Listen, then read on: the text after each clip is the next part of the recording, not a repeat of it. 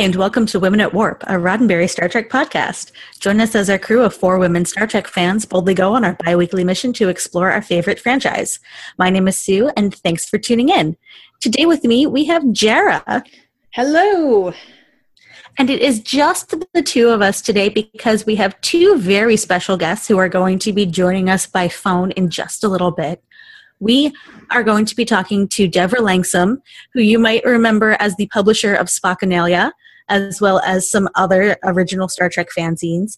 And she was also a WAW committee member and involved in some of the first Star Trek conventions.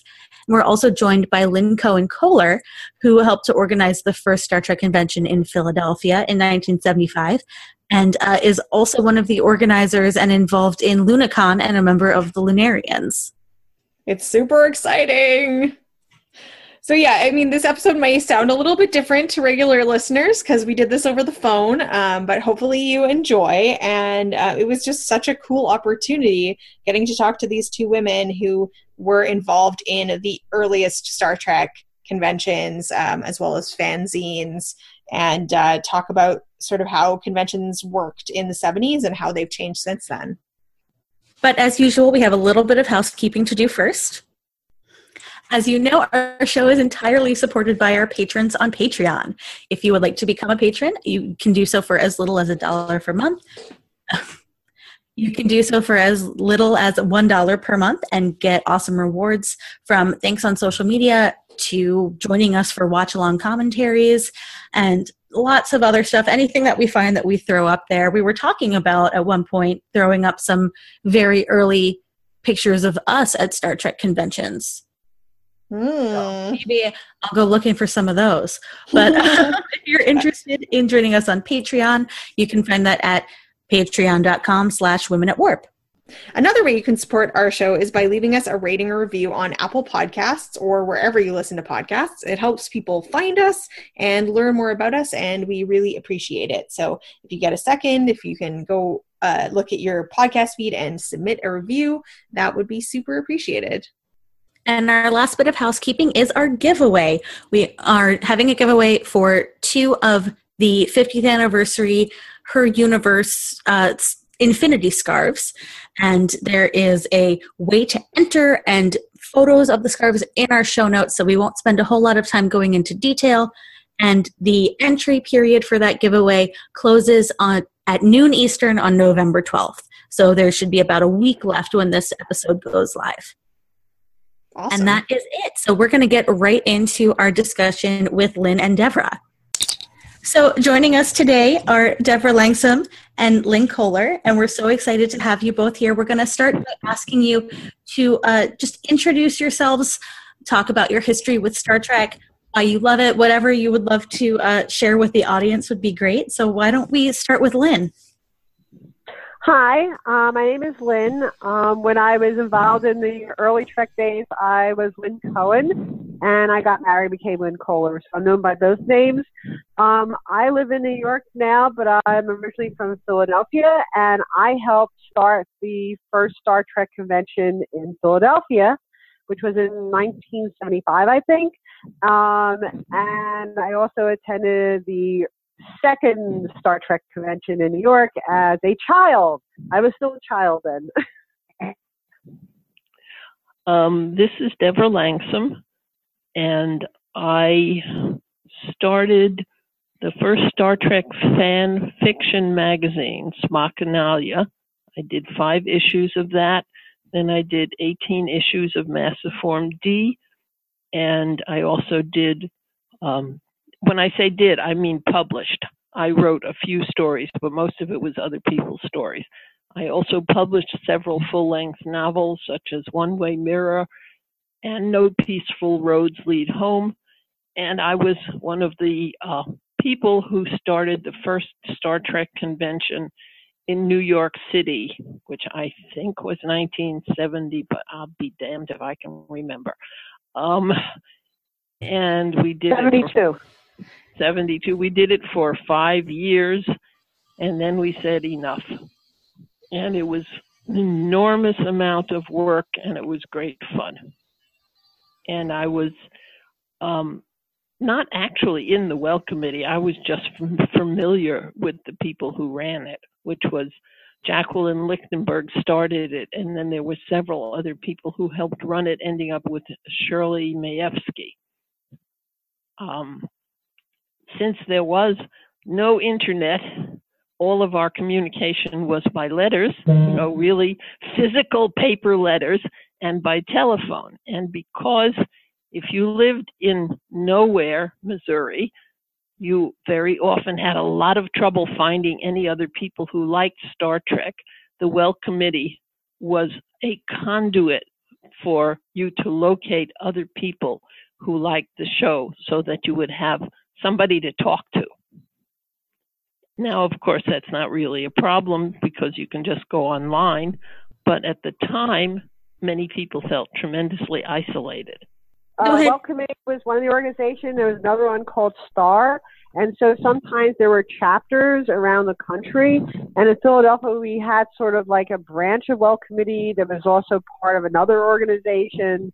And we were sort of getting together semi-regularly and then became the fan base for the first Star Trek convention in Philadelphia. Now, what happened in New York, there was a local science fiction convention called Lunacon, which I was a member of. I went to it and I enjoyed it. And there were very nice people, but there was a sort of a feeling that Star Trek fans were, well, a little pushy, and all they wanted to talk about was Star Trek. And of course, Lunacon covered a great many other science fiction and fantasy aspects. And one day, Elise Pines, Rosenstein, and I were sorting film clips, which were discarded pieces of actual film from the episodes, which we got from Bijo Trimble and Mr. Roddenberry. And we were trying to make a film show, which you used a slide projector for. I know this is all ancient history and people have probably never seen a piece of actual film, but that's how we did it. And we said to each other, wouldn't it be lovely if we could have a convention that was all about Star Trek and we could just talk about it to our heart's content and all our friends could come? And Elise said, that's a great idea. And I said, well, yeah, okay. And then 3 or 4 days later, Elise called me and said, I've got a printer, we've got a hotel. And somehow it just quite got away from us after that. The first convention we modeled the convention after Lunacon, which is the convention that we knew. So we had an art show and a costume ball and panels and a dealer's room. And we told all our friends and they told their friends, and it was all word of mouth and letters. And we had about 800 advance registrations. At Lunacon used to basically double its advance registration. So we thought, wow, maybe we'll have 1,600 attendees, which is an enormous number. So we planned for 2,000, and we ended up with about 3,400. Oh my gosh. It was overwhelming. We ended up pinning pieces of paper onto people's chests because we ran out of badges. We ran out of everything, including room. The space we had was rated for 1,800 people. Fortunately, the fire marshals never found out, but it was a near thing. So, but it was wonderful. Wow. Yeah, one of the things, we had the opportunity to speak with Bijo Trimble about a year ago, and that was one of my major questions to her, is when you don't have the internet, which of course we're so used to now, is how you organize and handle all of those logistics and get the word out. So I think hearing what you, I guess, analog way of communicating all of this stuff, I think is fascinating. At the later conventions, we occasionally would have a 30-second paid ad at the end of a rerun. And of course, there were the articles in the TV guide, so that we got people calling us up and saying, I hear there's a Star Trek convention. Oh, sorry, it was last week. So, but it was primarily word of mouth and letter contact. There was a tremendous correspondence going on because everybody wanted to talk about it. And originally it was all volunteer, and I cannot describe to you the amount of work that we did to do that. Later we hired people from the Convention Bureau to handle registration, but basically the committee did all the other work, including stuffing the giveaway bags. Oh, sorry, I just... until you have slid across the floor on a sea of plastic bags. Yeah, I just finished reading Joan Winston's book, The Making of the Trek Conventions, and it was really interesting. I mean, a lot of things are similar, but a lot has changed, and certainly, I mean, it's not surprising it's a monumental effort, and she talks about how, you know, after the first convention, people wanted to just start buying their memberships for the next one already. And I was interested in she talks a lot about the dead dog party. Could you tell us what that was? Because I don't think that's something that happens so much at conventions anymore. It's basically the committee and helpers and anybody who hasn't gone home when the convention officially ends. Suppose you live in California and you decided to fly in for the convention. Well, maybe you're not going home that evening. So there you are hanging around. You don't really have anything to do. You go to the dead dog party, and there are people that you can talk to. And there might be some snacks. And in the early days, there was beer. Later on, we started worrying about the age of the people who were there. And it was all sodas. But basically, it was just kind of like, oh, my God, it's over. Let's just sit here. At the larger conventions, it really is more staff and the volunteers because there really is a facility for that. But the smaller fan-run conventions and basically fan-run conventions in general, the Dead Dog Party would be open to everyone. And it's almost expected at this point. I can tell you that it definitely still happens at Dragon Con. Yeah, it still happens. Dead dogs haven't died until they die. Sometimes they have gone on for days because people just don't leave.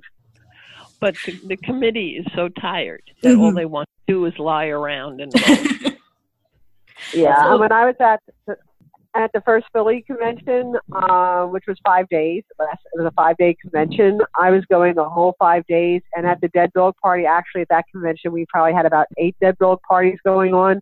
People were throwing their own. It was so cool, so awesome that they were literally carrying me from Dead Dog Party to Dead Dog Party to Dead Dog Party. I was passing out at each one. I was like 21 then, so I certainly had a lot of stamina. But after 5 days of sleeping maybe 2 hours a night, I was pretty dead. I was the true dead dog. And there were all kinds of strange things happening because there were people who were just wild to see the stars, to talk to each other, and many bizarre things happened that we can't even remember. We just knew at the time. We said, what?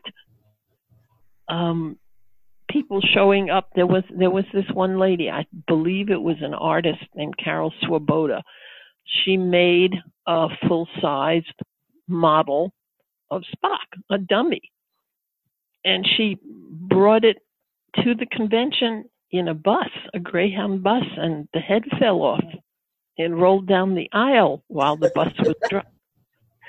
And we put him, the dummy, he was entered in the art show, and we put him into a chair next to the door, and people would come up to the dummy and say, sir, where is your name tag? You can't sit there. Yep. Really, they did. They did it. I was running the art show, and I watched them doing it. But you can't imagine how much work it was. There were some one of our friends had access to a mainframe computer. So we went up in the off hours and used it to make a mailing list. Guess who typed the names and addresses in every Thursday night? Oh, wow. Guess who picked the mail up from the post office box and drove it up to the place where this guy's mainframe was located? And then, of course, we would have committee meetings that lasted for hours, and we screamed at each other. None of us had any experience except for helping to run a small Lunicon, and it was so big. And there were no backers.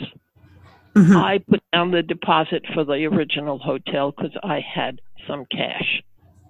But everything had to be done on the cheap because we had no money. And although we didn't at the first convention pay the guests anything, we still had to pay for the hotel, printing, and the postage, and renting a post office box. And yes, I don't know how Lynn's people managed it, but it was all done very much on a shoestring. Well, I think we're almost at one of your questions you were thinking about asking, which is about how the split between fan run and more corporate commercial conventions happened, because that's about when it happened, which was the Philly convention was actually semi-commercial in the sense that even though it was supported by fans and all the basic groundwork was done by fans, it was actually owned by Al Schuster, who was one of the original people from the first Star Trek convention with Deborah, and that was part of the big split off. So in the early days, the first corporate conventions were still supported by fans, and we would get small stipends and all our expenses covered, but it was still, someone was making money, but it was paid, but the actual work was done by fans. So that's how it began. So how did they make their money differently from the fan run conventions? I think that there was a lady, I believe her name was Lisa Boynton. She was a Chicago person. And I think that these corporate people looked at the newspaper recordings and the articles in TV Guide and said, oh, goodness, look, there must be money in this. And then they decided to run their own conventions. But we had no idea that there was money in it. We just knew that with science fiction conventions, you ran the convention and you paid the guests' expenses, and nobody expected to make any money. So we really, I remember we asked for something like $21 for the last convention. It was 5 days.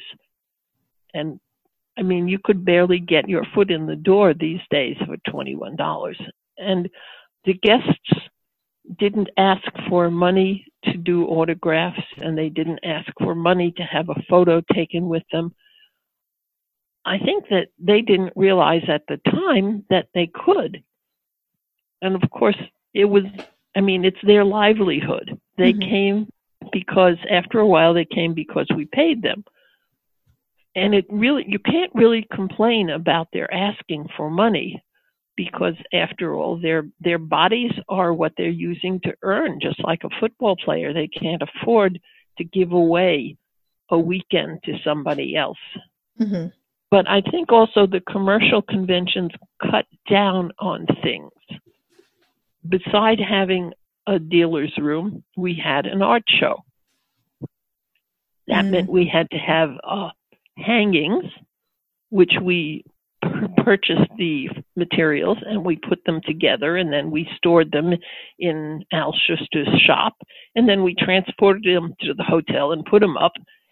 And we charged a very small amount for the artists to do their displays, and it was a lot of work. But the commercial convention said, oh, well, we don't need to do that. And they saved money on that, but they were still asking for the admission fee. And we did a lot of stuff. We had a musical that was performed by a school Gilbert and Sullivan group out of New Jersey. And we paid for their transportation and their uniforms and for their hotel room. And it was a special thing. And we gave away. Yeah, it sounded too like there was just a lot of effort by the helpers and the organizers to really pull together to help people who needed help in terms of like disability issues to make the conventions accessible. And also, really taking seriously when like a convention goer lost her wallet and things like that, that it was maybe felt kind of like it's our responsibility to all help each other because we're all part of this family. Right. Fans helping fans is definitely a big family. Absolutely. Well, it feels like the biggest difference, even now, between some of the corporate conventions and the fan-run conventions is the focus, right? Because the corporate conventions, their focus is on making as much money as they can that weekend, whereas the fan-run conventions are about, celebrating not only the property but the community that's there, and the fan community, and the art, and the stories and the creativity that comes out of it. Exactly. And the early fan-run conventions, early business ones, still came out of fandom, where you would have Lisa Boynton, who relied on Chicago fandom. You had Al Schuster, who was part of Lunarians and the original Star Trek convention. And then you had the creation people, Adam and Gary, and they still are doing conventions all over and turned into business. But their first convention was almost a fan-run convention, too. They started out of fandom. That's because they were our helpers originally. Yeah, exactly. And they saw the opportunity, like, oh, maybe we can make some money at it. And they actually created the model of what's the least we could do to make the most amount of money. Yeah. Yep. Yep. So I started, basically a dealer's room and the main stage. Mm-hmm. And as long as you had a place for someone to sell stuff and then some form of entertainment, a show, that's all they had to do for their ticket. I started attending conventions in, I'd say, the early to mid-90s. And it felt to me like creation was the only game in town. At least they wanted you to feel that. Of course. But, especially at that time, I didn't really I wasn't even aware about fan conventions. So I'm just wondering, like, how did it get to that point? Did it feel like fan conventions were being pushed out, or did they just like throw marketing dollars behind the creation events? Yes. That's very hard to say. One of the problems with fan-run conventions is that it's all volunteer. Mm-hmm. And people get older, and people change their interests. Originally, it was all Star Trek, and then in 1977, there was Star Wars. And a lot of people just said, oh my God, Star Wars! And they changed their focus. They weren't interested in coming to Trek conventions anymore. And around that time, the actors started to say, hey, this is my livelihood. You've got to pay me. Not just my hotel room, not just my airfare, not just my bar bill, not just a per diem so I can go out and have dinner. You have to pay me real money. And the fan-run conventions couldn't do that. They didn't have the money. And also, there's a nasty kind of catch-22. If you know that you're going to have 6,000 people because you have signed up 6,000 people, you have got to have a facility that is big enough, and that's not cheap. But if you have to pay for the hotel and the guests, then you have to get those 6,000 people or you're in a big hole, even if you're a corporation. We were incorporated the last two or 3 years because we could not afford to put our cars and our bank accounts in there up front in case something happened and there was no money. But you have to have the large facility because you have to have the room for the people, then you have to have the expensive guests so that you can bring in the people. Anyway, I keep feeling like I'm going in circles. It's the cold. Not at all. So, Lynn, you're still affiliated with the Lunarians and Lunacon, right? Kind of, yes. Kind I'm of. still involved in fandom. I help with PhilCon and LunaCon and WorldCon and whatever conventions I can get to. I helped at Aresia this year, and I'll be helping them next year. Aresia is a pretty large fan-run convention in Boston. So I stay involved. I'm pretty excited. I lived in Boston for 4 years, and nobody ever told me about Aresia, and I'm still bitter about it. But I'm just I think, how is it different, from running a fan convention in the 70s when it was all starting out versus running a fan convention now?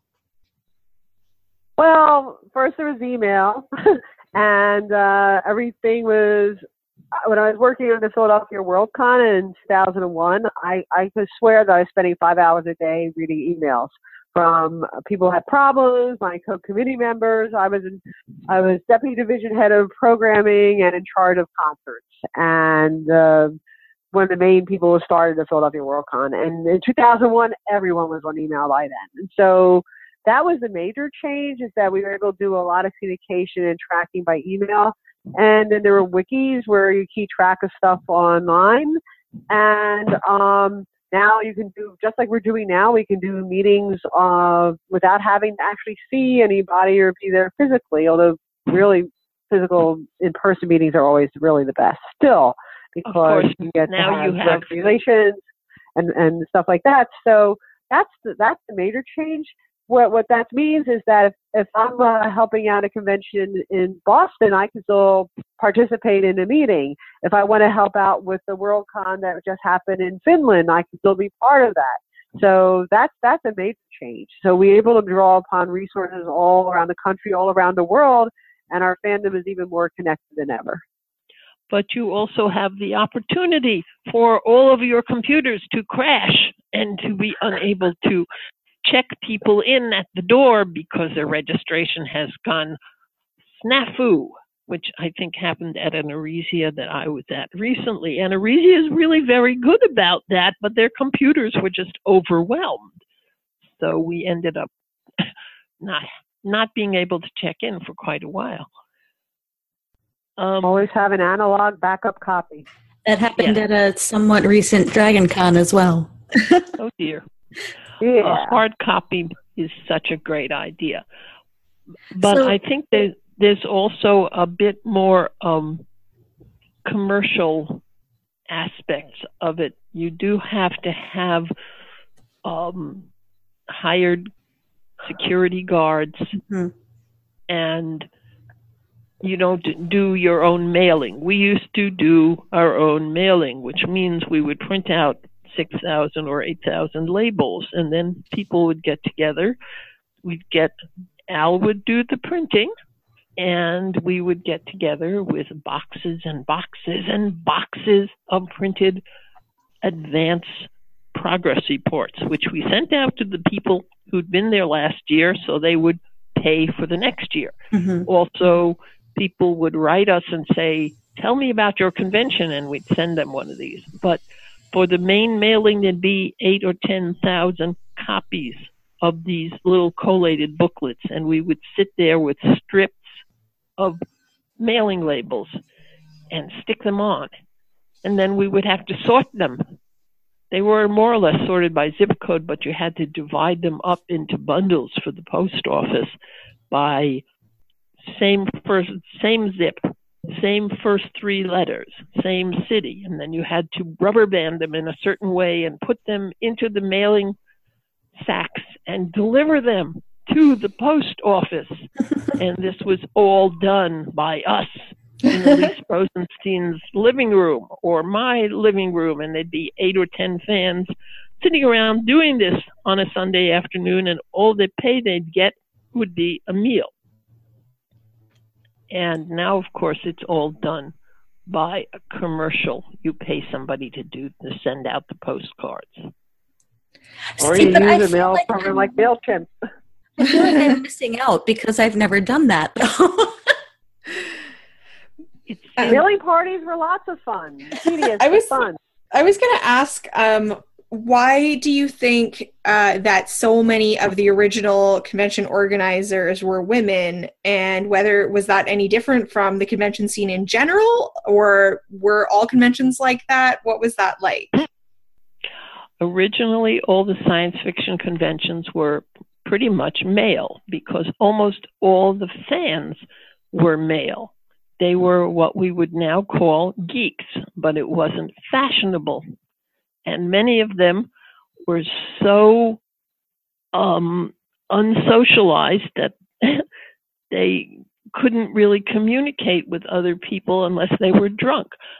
Excuse me, that's a rude thing to say. But anyway, the conventions were very, very heavily male.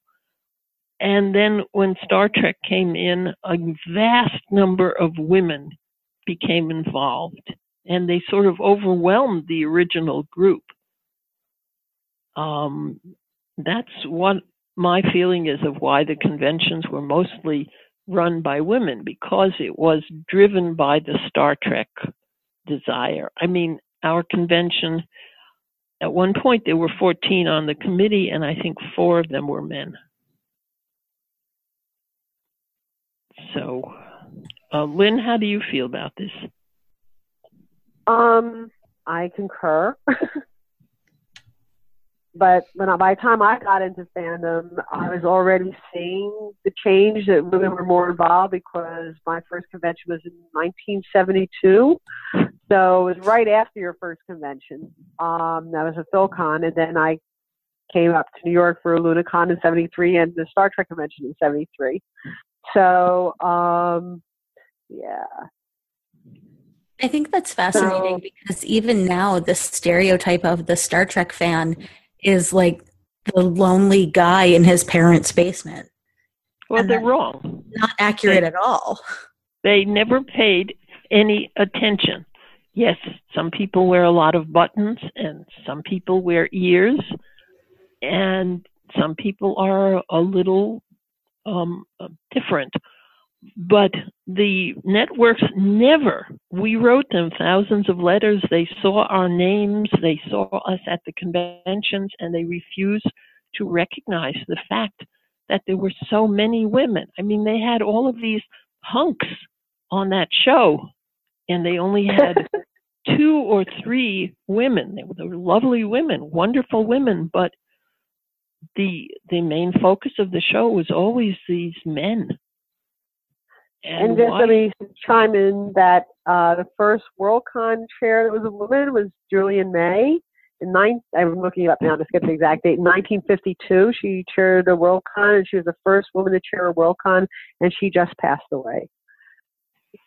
And there were some wonderful women in early science fiction fandom, but there were a very small number of them. And 2%? A very small number. Wow. So the fact, I'm not sure about the percentages, but it was a very small number. But definitely Star Trek made a factor in the change of that. Yeah, it feels like every aspect of the fan communities that we look into, all of it's being driven by women. And a lot of the same women. I mean, Deborah, not only conventions, but I mean, fan fiction and fanzines. It's huge. Well, I would never have done a fanzine if my friend Sherna Comerford had not gone to an open ESPA, which was a Newark science fiction convention, where she met Brian Burley. And she talked to him about Star Trek, and he put her and then me in touch with Juanita Coulson, who was a Midwest fan who had been publishing a fanzine, not a fiction fanzine, but one with reviews of books and convention discussions and letters. And she and her husband, Buck Coulson, had been publishing Yandro for years and years and years. And Juanita and Sherna and I had this very involved correspondence about Star Trek. At that time, we were talking about, look, that color shirt means he's an X. Really, I mean, it was very basic. And Juanita said, why don't you two do a Star Trek fanzine? I have my hands full doing my own fanzine, but I'll help you. I'll help you with the production. And if she hadn't done that and given us advice, we would never, ever have done it because we didn't know anything at the time. And of course, it was all volunteer labor. We're going back to the doing it by hand. Now, I don't know whether your school ever used a ditto. Ditto is the purple print on the slimy paper, and it smells funny. And they used to send home messages to parents because you can get 50 or 100 copies off of a ditto before the ink runs out. But what we used was a mimeograph, which is the next step up, in which you can get 2,000 or 3,000 printings from one stencil, and we would type the stencils on our typewriters, and then we would stick them onto the machine and run them. Oh my God, it's electric. You don't have to hand crank it. So, and then we would collate it. And that was another thing. People would come and sit around and put page 1 on page 3, on page 5, and then you'd staple it. And so before the internet, fanzine fandom was really strong. That was one of the best ways of communicating with other fans. They would create the fanzines, sometimes either self-made, or often they would solicit contributions from other people and collate it and put it together and mail it out to people or hand it out at conventions. And that's how they would share opinions and thoughts. And now it's all on Facebook. I mean, there's still fanzines. Fanzine hasn't totally died, but now most of them are internet fanzines and sent by email. But things like archive of our own and stuff like that. But we got the stories and we edited them. We said, no, you have to make sure that he's got the same color eyes at the end of the story as he did at the beginning of the story. There's a story that someone wrote, I think it was Paula Smith, and it's a satire, a gothic takeoff on a fan story in which the heroine's name changes every 3 or 4 paragraphs. And it's full of excessive purple verbiage, and her eye color changes. She's Tippy Marie Smith, and she is the youngest ensign ever on the Enterprise, and she's so gorgeous, and she has silver gilt hair down to her backside, and all the crew adores her, and she has the same name as the author. That's a dead giveaway. Well, people do write these stories, and everybody has a little bit of this Mary Sue in them.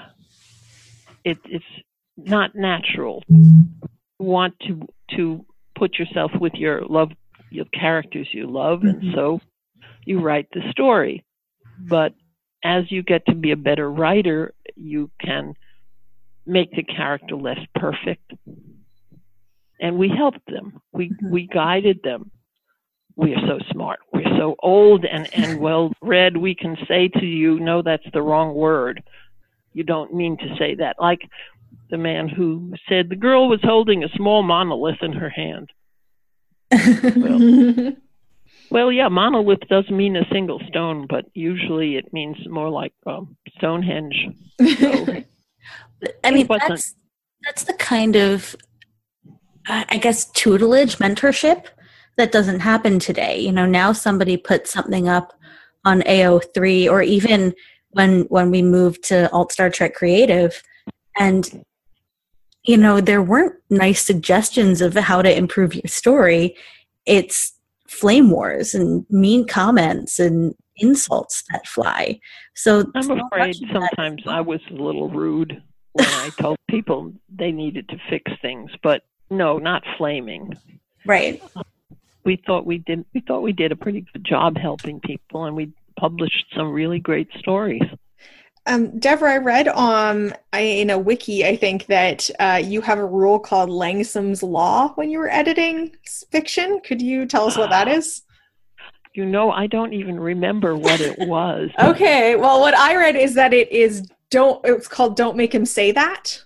Oh, okay. Well, the very first convention we had a panel, which we called Don't Make Him Say That. And it was intended to be a guide, but also it was just funny because there were things that people put into the stories that were obviously so wrong. They were badly handled, or they were not, well, there was this one person who obviously just didn't like Spock. So every time he described Spock, he called him hulking, green, logical, or Vulcan. Sometimes all at once in the same sentence. That was not really well written. And then there were what my cousin Debbie. You understand, I have a cousin whose name is almost identical to mine, and she looks like me, and we were Star Trek fans together. So people say, no, that's one person. Well, no, she's Deborah Langsam, and she's a separate person. But she had this thing that she called neon words. It's where you use the word once on page 3, and then 300 pages later you use this same word, and people say, oh my God, why is she always using that word? It's just poor writing. So we sort of were trying to guide people into realizing that if this is what the character is, he's not going to sound that way. And if he's on top of a cliff, you shouldn't suddenly have him pounding on the door of a building at the bottom without saying, after we slid down the cliff, and stuff like that. Did you have a writing background, or did you just kind of learn it by doing it? I was a children's librarian for 37 years, so I had a lot of literature in the background, but also, I will say this very modestly, have a good feeling for what is grammatical and well written. And I read a great deal. I'm an enormous reader. Yes, I'm also very tall. But having read a lot of stuff, I could say there's a better way of phrasing this. Or why use the passive voice when you could say this in an active way and it would be better? It would also be shorter. People like short sentences sometimes. Maybe I can go back to conventions for a second, and I'm wondering what it was like. I know Sue and I have, in the last couple of years, got to do some panels with some of like our Star Trek star idols, and you got a bit starstruck. Like, what was it like inviting these people from the show to the conventions and having them come out and basically getting to hang out with them and at those early conventions? I didn't really hang out with people that much because I was in the art show all the time. Yeah. I didn't hang out either. Although sometimes we had dinner.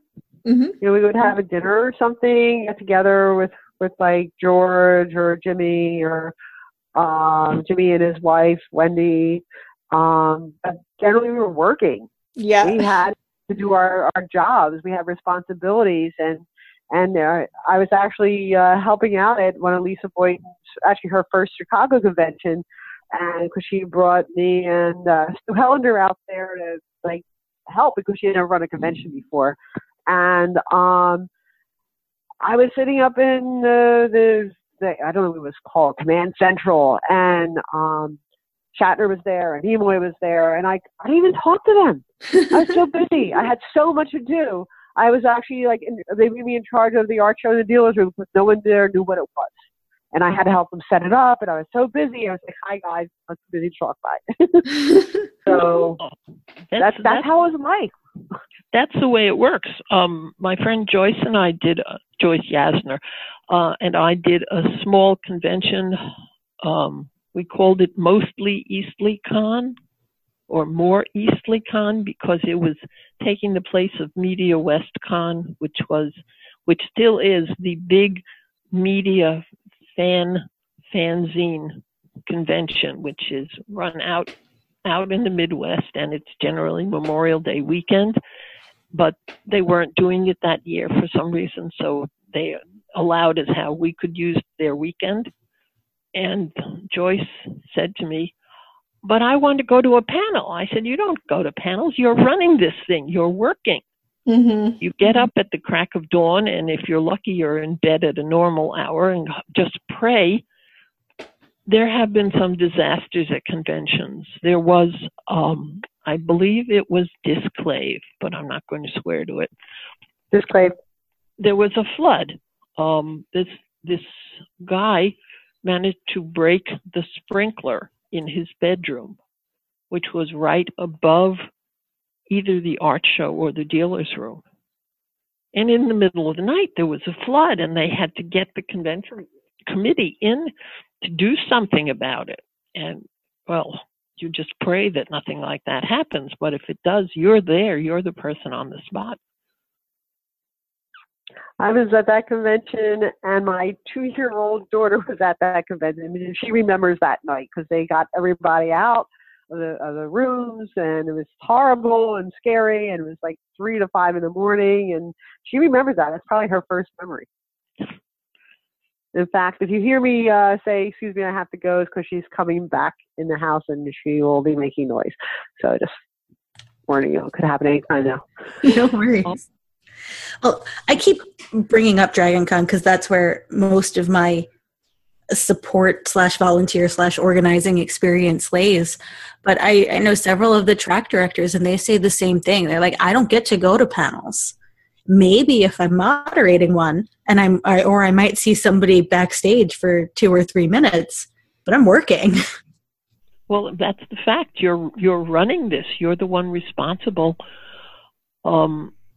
I was a chairman of one of the Star Trek conventions, and I ended up hiding in the convention bedroom because it was overcrowded and people kept coming in and wanting to get refunds. And I shouldn't have done that. Mm. But it's your job. So yeah, we had dinner with the actors, and that was just lovely. But the volunteers who were helping to get them to their program items saw them more than we did. Mm-hmm. Had either of you been to the set when it was filming? No. I was supposed to go to the set. The Sherna Comerford and I went out to California. I think it was Baycon that we went to, but we had been invited to come out to the set, but we thought we would go after the convention instead of before the convention, and it turned out they were on hiatus. Mm. So we got to see the prop room, and they took us around and showed us some stuff, but we didn't actually see them filming. So after the convention, the WAW committee conventions in New York, I think the last one was 75.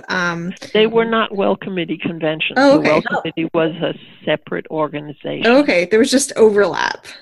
Yes, well, we were all doing all this stuff. I mean, I was doing fanzines, and I was running conventions, and I was going to other conventions. And we were trying to bring Star Trek back. And trying to bring and connect with other fans. Thousands of letters, thousands of petitions. But I was interested in the stuff that the WAW committee and Stars and the other sort of fan groups were doing in the period, I guess, between like 75 and I think 95 is when I think was just like a bit less of that sort of central fan organizing in Star Trek. The WAW committee did a lot of stuff. They put out a newsletter at one point, but mostly it was helping people communicate with other fans and giving them guidance about running conventions. And sometimes they would answer questions. Jacqueline Lichtenberg actually set it up. Her name was in the book, and people wrote her letters asking her, how do I get in touch with other fans? How do I find out about conventions? And she would write back. But eventually it got to be too much for her, and then she organized the WELL Committee, which was a group of people. And of course, one of the things we did was we wrote letters to Paramount saying, we want Star Trek, bring it back. We wrote a lot of letters.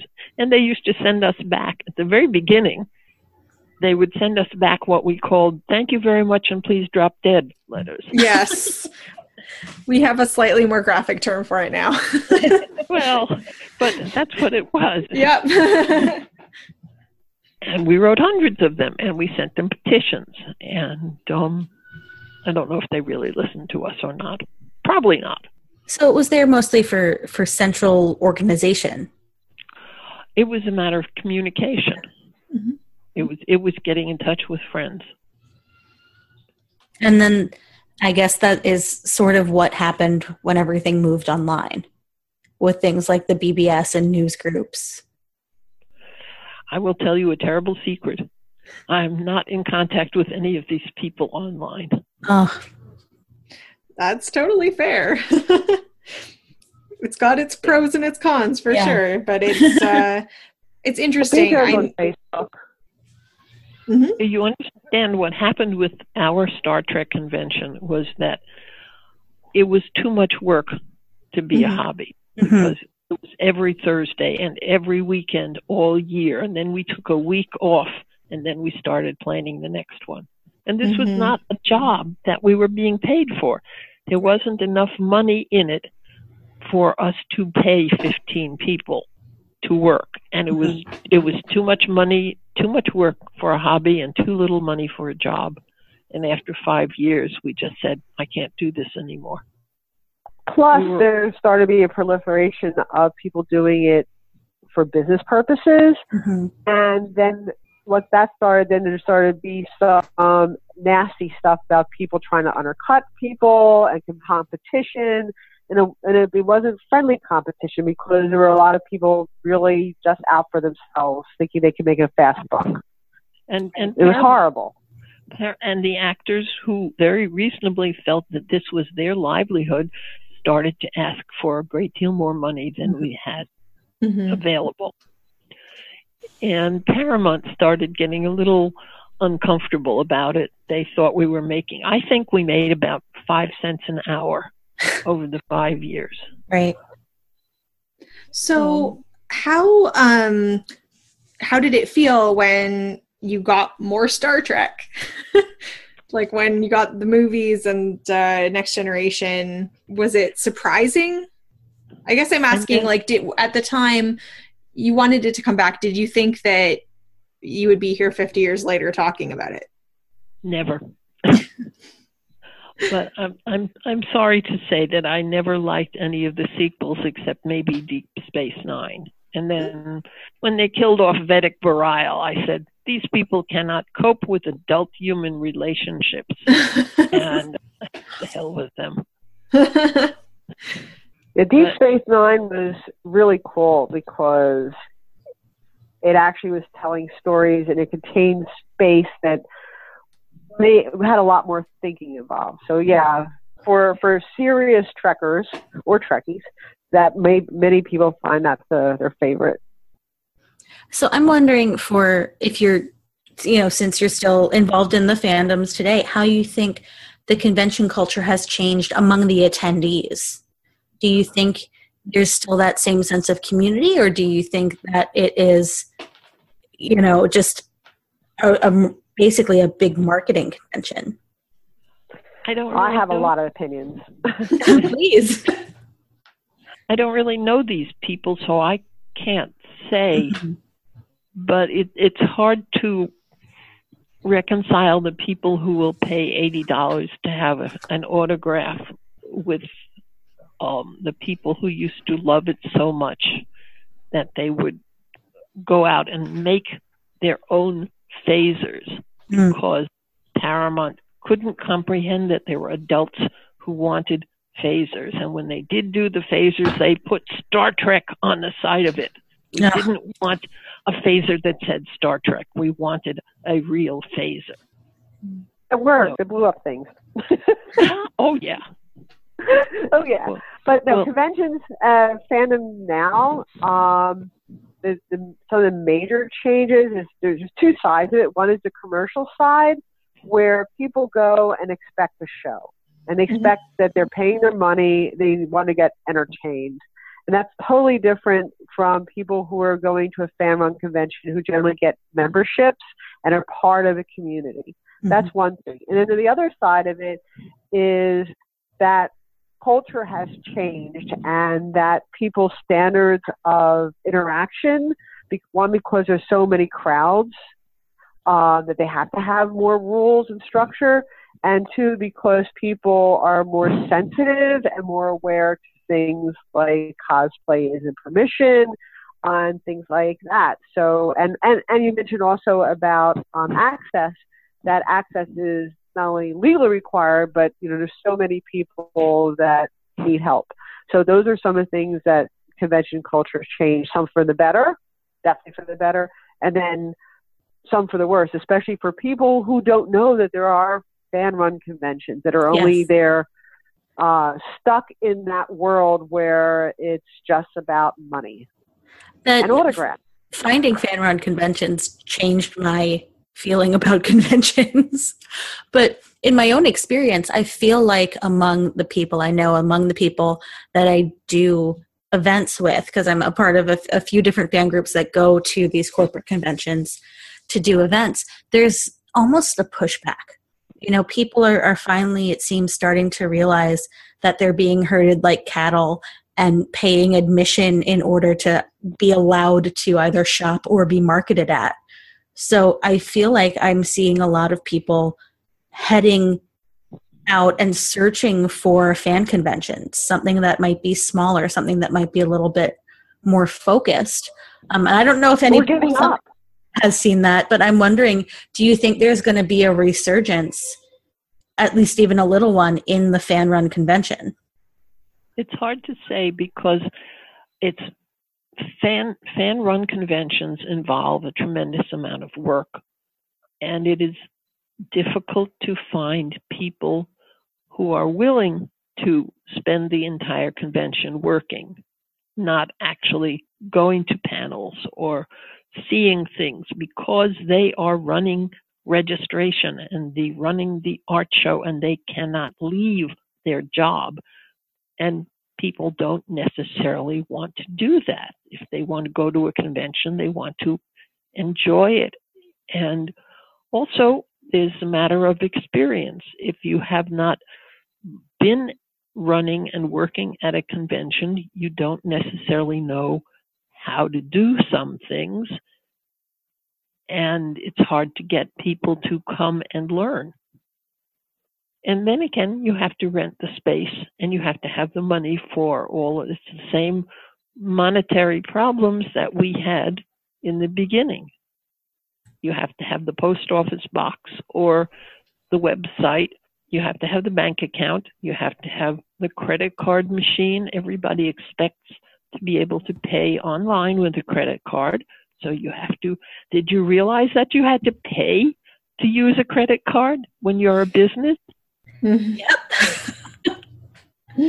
So it's hard to see whether there will be more fan-run conventions. I know a couple of fan-run conventions have recently closed down because of these problems. Yeah, and then again, the one I keep bringing up, Dragon Con, seems to grow every year. And there is some fear among a lot of the attendees who do go that they're going to, quote, start selling out. But, well, they're actually quasi business. Yeah, and there is an LLC. San Diego Comic-Con is fan-run, nonprofit, but they make money. New York Comic-Con is fully business. Yes. So you'll see the differences just if you go to any of those conventions where the fan-run ones still care about people's enjoyment. Mm-hmm. And more than just legal safety, their general well-being. Yes. Right. And not that people who are running the business ones don't care about safety and well-being, but that's not their prime directive. They just don't want to get sued or have a refund. In my experience also, there tends to be a bit more diversity of programming at the fan run conventions. Maybe it's partly necessity because it's harder to get as many of the actors out when you maybe can't afford to pay them as much, or you're a smaller convention, but there's more fan panels, more like maybe having like scientific experts who were inspired by Star Trek, just more different things to see, I guess. Most fan-run conventions, which are not media conventions, which is to say they're not Star Trek or Star Wars, don't have paid guests. Mm-hmm. Maybe the major guest, the big name, like at PhilCon, they had C.J. Cherry, who is a lady who has, 35 books? Mm-hmm. Big fan following, and I'm sure that she did not pay for her own hotel room. Mm-hmm. So like they'll get their expenses and hotel covered, but occasionally a small honorarium, and I mean really small, like a couple $100 kind of thing. But generally, fan-run conventions do not pay the guests unless it's a media convention. In that case, they work out something. Sometimes they won't pay, but they can sell their autographs. At the fan-run science fiction conventions, there's no sales of autographs. I know there are several. I do want to say one thing before we run out of time, because I don't have much going. If you or your audience is interested in convention running, I know of a couple different groups that help, and you can probably find them on Facebook. One is Journeyman of Fandom, JOF. And the other is SMOFCon. SMOFCon does conventions around the world, but mostly the United States. The next one is in Boston in December. I don't know if there's going to be a JOFCon coming up or not. They're more sporadic. They happen when people have it. But there's a lot of conversation about topics of running conventions. So there's definitely a network out there. And I know there's an organization out west, but I can't think what they are right now. Okay, well, we can post the links to those in our show notes. That's super helpful. Thanks. Sure. And we don't want to keep you too long, but I guess our final question would be, how do you feel about the fact that we have a new Star Trek show 51 years after we had our first Star Trek show? And are you watching it? I watched the first episode, and I was really annoyed at what they did to the Klingons. The original Klingons were sexy. Okay. That's why people were fascinated by them, and that's why you got people writing stories and learning to speak Klingon, and I didn't find the new Klingons that attractive. Fair And enough. I did not see it. Okay. I have not seen it yet. It's not, I do some streaming services, and I have not connected with a source that has it yet. Plus, most of my friends are like really annoyed that they have to pay to watch it. Yeah. After the first episode. So I think that was an interesting marketing thing that may not be successful, but we'll see. I think it was kind of not the cleverest move in the world. Maybe they thought, there are so many Star Trek fans, we will make a lot of money selling this to them. But I think that many people have their backs put up because of being asked to pay for it. Yeah, it was definitely for those of us in the US and Canada that had to get a separate service from Netflix. It was a little annoying. Yeah. Jealous of the rest of the world. I guess. On the subject of conventions, I'll do a plug. Definitely check out the World Science Fiction Convention. It goes around the world. It's just last in Finland. I think the next one is in San Jose. San Jose sounds right. Either San Diego or San Jose. I've San been to a Jose, couple San of World Jose. Cons, and they're great fun.